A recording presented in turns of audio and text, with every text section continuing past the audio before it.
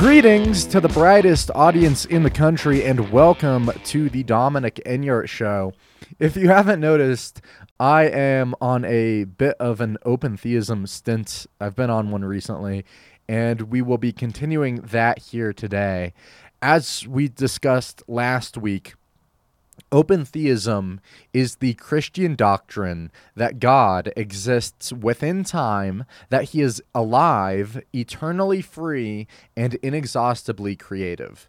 Because God is free, the future must be unsettled and unestablished. That is what open theism is, and the biggest objection you'll get about that from various Christians, Calvinists and Arminians, and whoever believes that, whoever objects to open theism, the biggest objection you'll get from them is, well, God does not exist inside of time, yada yada yada. And we looked at the biblical and logical cases for God existing outside of time from the settled view side. We looked at that last week on the show last week, and the logical case, as Winston Churchill said, to improve is to change, to be perfect is to change often. And we talked about that on last week's show. And the biblical case, which is more important, if your logic ever contradicts with your interpretation of the Bible, your logic is secondary. And so I'm not saying to follow the Bible blindly without logic and without reason, but if you approach the Bible with the attitude that the Bible comes before your logic, you will save a lot of time. But so the biblical case, the Bible describes God as a God of constant change, and you have the biblical story, which it's just that. It's a story with a plot and various characters, and the plot progresses throughout the Bible, and we see God's relationship with his people change over the course of the Bible, and how God interacts with his people. That changes throughout the course of the Bible. Jesus, he became a man, and that was the most dramatic change in the history of the cosmos. The incarnation, wow, I cannot think of a greater change. And, that was a change. Jesus' physical body changed, and as we saw, the fullness of the Godhead dwelt bodily. And by the way, it's funny with a lot of these settled viewers who teach that God cannot change. They'll be adamantly against you if you say that God can change, unless you're not talking about Calvinism or open theism or Arminianism. If you're not talking about any of those things, they're perfectly willing to accept the idea that God changes. For example, I was at a Bible study, a Calvinist guy, good friend of mine, strong Christian, sharp guy. He was talking about, I forget what the subject of the Bible was on, but someone asked about the Ark of the Covenant, and he was asking what its significance was, and he was a newer Christian, and so I fielded the question. I wasn't, going out of my way trying to teach a class that wasn't mine, but I said it was like a group discussion, and I said that throughout the course of the Bible, the way that God has interacted with us has changed throughout the entire course of the Bible.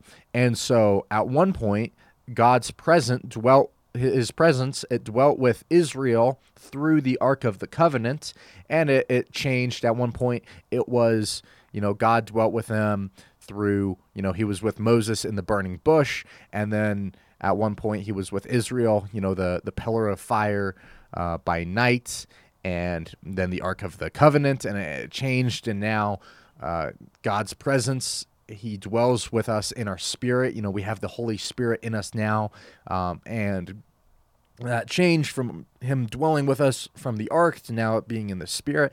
And the Calvinists there, they were completely on board with it. They were like, yeah, great explanation, 10 out of 10, perfect answer, let's move on. And it was funny, they took no objection to that, even though I said God changed, 10 times in my explanation. It did not bother them because they were not thinking about their theology of God being unchangeable at the time. And so it is funny how if you say that God is incapable of changing, you really have to ignore that when you're reading a lot of the Bible, because the entire story of the Bible is how God is changing constantly. And,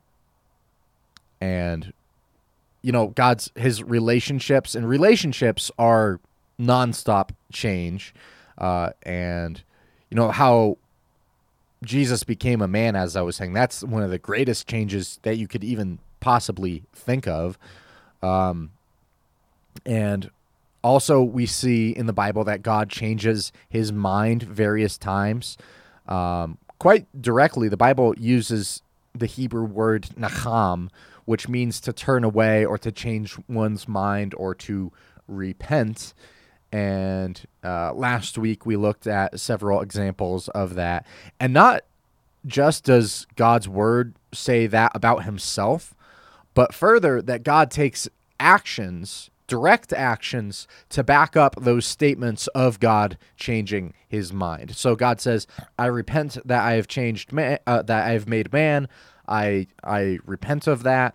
And not just so people will say that's a figure of speech, that he repented, and that it means, they say that God saying, I repent that I have made man, they say that means I do not repent that I made man. That's what they say the figure of speech means. Figures of speech are able to help, they're there to make things more clear, but those who deny that God can change, they think figures of speech make things 10 times more complicated. But we know that it's not a figure of speech, because then God then flooded the world. He took an action to undo his first action of creating man.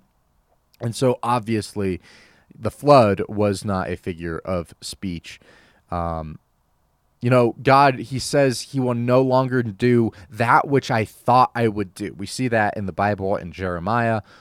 We also last week saw examples of God increasing in the Bible. He increases in wisdom and in his relationships. They grow, even the relationships between even the three members of the Godhead, even those relationships grow. Luke 2:52 says, and Jesus increased in wisdom and stature and in favor with God. Wow, that is something. Hebrews 5:8 says, Christ learned obedience by which the things he suffered. And C.S. Lewis really drove that point home in Mere Christianity. We read an excerpt from that on the show last week, and we'll have that. I'll actually put that quote on today's show summary just because it is such a fun quote. We saw that God is surprised throughout the Bible. I believe it's in Isaiah. He says, I expected good grapes. What more could I have done to get good grapes, but I got bad grapes instead? And a lot of Christians are ashamed of that, which is tragic because God himself is not ashamed of that. But Christians are ashamed of God for that, which is really sad. And they think that a lot of Christians, they really think that if God exists within time, then we should make fun of him, which is really sad. And I'm not being facetious when I say that. A lot of Christians think that if God exists within time, then we should make fun of him. And we went through a lot of this last week in more detail. If you want to check out that show, go to kgov.com, kgov.com, and check out last week's show, Open Theism, the Basics. But we talked about why many Christians, mainly Calvinists, but a lot of Christians in general, they hate the idea of God being outside of time. But another reason, which was touched on in the Bob Enyart Live broadcast classic yesterday, Calvinists do not trust God with free will. So many Christians don't trust God to be free. They would rather put him in a box and make him not free. That way they are able to trust him. And, if open theism is true and God is free, Calvinists are scared because Calvinists do not trust the will of God. And I'm not putting words in their mouths. I'm not. I'm not putting words in their mouths. They do not trust God with freedom because after all, this is their logic, because after all, if God is free and God can change and he can learn, as we see all throughout the Bible, if those things are true, then how do we know that God will not change in his love towards us? How do we know that God won't learn something that he doesn't already know, and that whatever he learns, it might make him not like us anymore? How do we know? How can we trust God with freedom? That's their actual argument. And I'm not, like I said, I'm not being facetious. Let's hear this from James White in his debate with Bob Enyart. My friends, as I pointed out in my opening, this directly impacts the gospel, because if God's learning, then you do not have any meaningful basis for saying his chesed, his loving kindness, his faithfulness is going to be new every morning, because he might find out something that would change his perspective. So that's James White, famous Calvinist.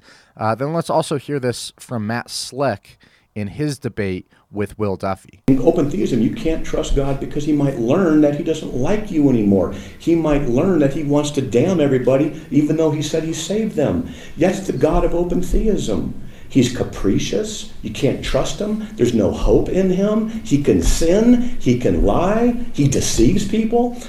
And these are two of the most famous active Calvinists. And it just is so sad. They think if God is inside of time, you cannot trust him, and that you should make fun of him. And they do make fun of him. And it's just sad and it's tragic, especially considering, like you just heard Matt Slick there, he said you cannot trust God. I believe it was James White. I wish I had the quote pulled up here. So I don't have the quote directly in front of me, but so take this with a grain of salt.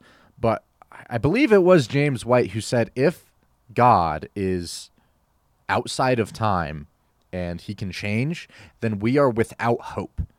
We are without hope. And Matt Slick there, you just heard him say that we are without hope because he could turn on us. And it's like, well, what about, the billions of people being sent to hell? What about them? They are the ones without hope under Calvinism, but they say, no, if God is inside of time, then we are without hope because we cannot trust God. And so I said, they think if God exists within time, then we should make fun of him. I wasn't joking. They think that, hey, you cannot trust God if he is free. You cannot trust God, and that is where false theology leads you. And now I suppose I have to answer this question: how can we trust God if he can change? Which is, it's sad to me that I have to answer this question because it's a dumb question. It really is dumb. And these people, James White and Matt Slick and other Calvinists and Arminians, it's annoying when they ask these questions, because these questions, they're dumb questions, and these people are smart people, sharp people. They're very sharp, and I'm thankful for their wisdom in a lot of cases. There's the famous Calvinist John Piper. He has really helped my walk with the Lord in many areas, but he said some really dumb things. And so they ask, how can we trust God if he's inside of time and he's able to change and learn? And first of all, they believe that Jesus, his human nature, as compared with his divine nature, they think that his human nature is inside of time and can change, and they trust his human nature. And so they already disagree with their own argument, and which is funny. But I will answer their argument. How can we trust God is what they're asking. Well, God, he laid down his life for us, and Jesus believed that was the greatest act of love possible. In John 15:13, he said, "Greater love has no one than this, than to lay down one's life for his friends." And Jesus believed that was a pretty strong sign of love and commitment, but the Calvinists apparently they don't. And I'm putting that word apparently in that sentence because they act like they don't, but really they do. They do understand that it is the greatest act of love. And they really do know that they can trust God even if he's able to change. I had a Calvinist in debate tell me this one time. He said, if God can change, you cannot trust him. And this Calvinist who I was talking to, I'm good friends with the guy, really good guy. We're pretty close, and his wife too. Now they're married, cool family. At the time, he was I think he was engaged to his now wife at the time when we were having this conversation. But he told me that, and I asked him. I said, "Hey man, do you trust your fiance?" And I gestured towards her. She was part of the conversation, and this was when he was still in his honeymoon, like, "Oh, we're getting married" phase. And so he answered really quickly, "Yeah, of course I trust her. Of course I trust her." I said, "Well, would she ever betray you?" He said, "Never, never. I trust her with my life."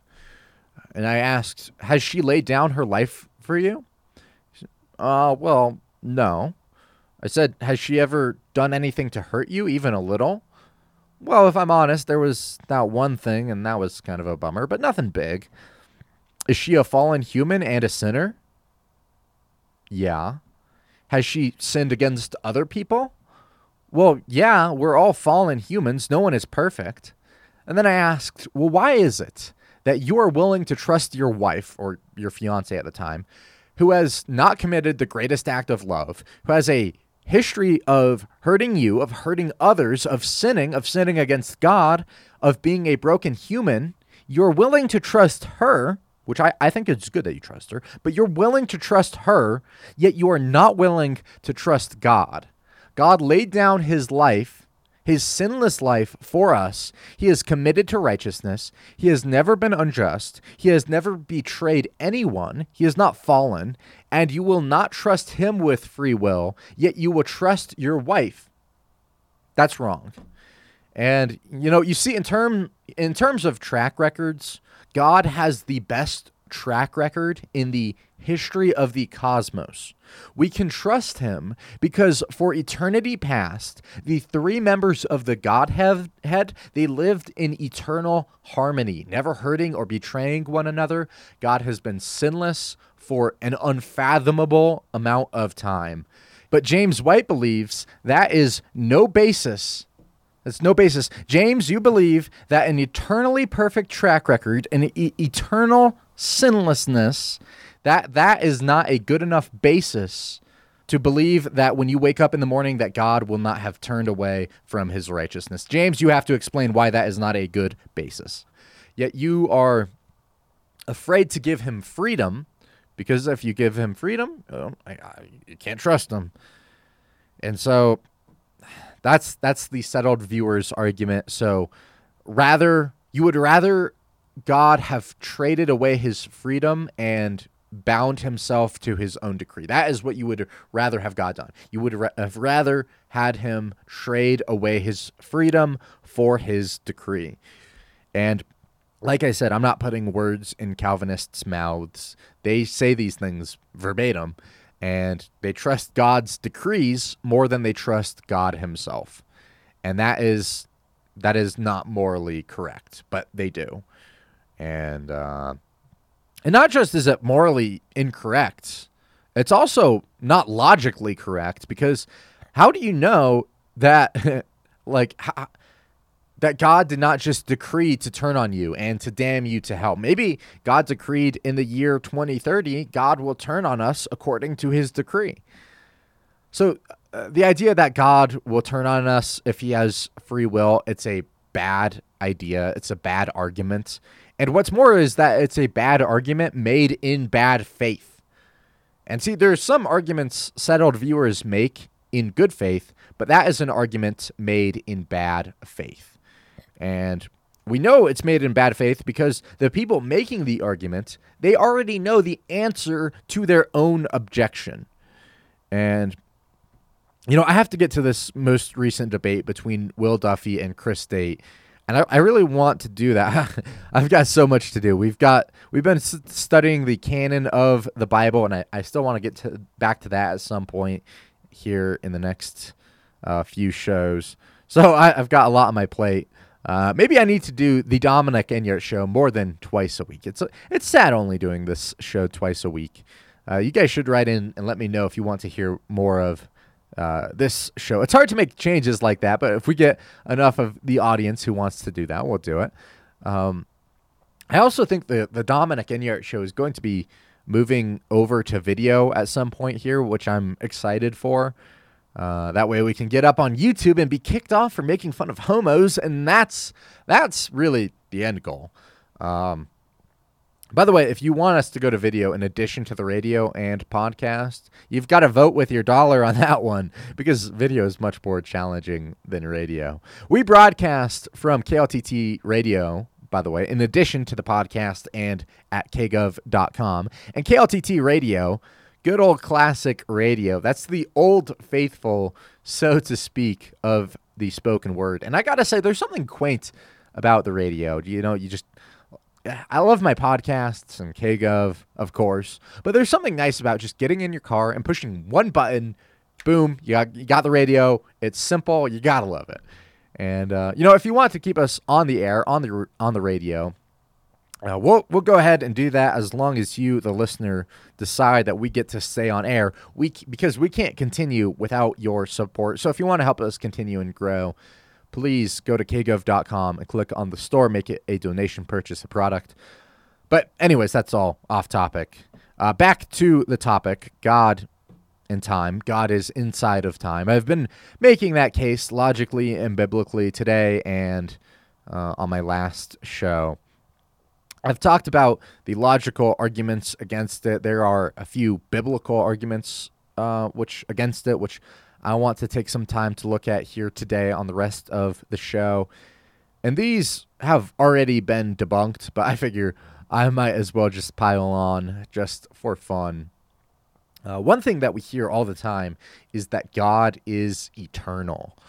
God is eternal, and if God is eternal, then God is outside of time.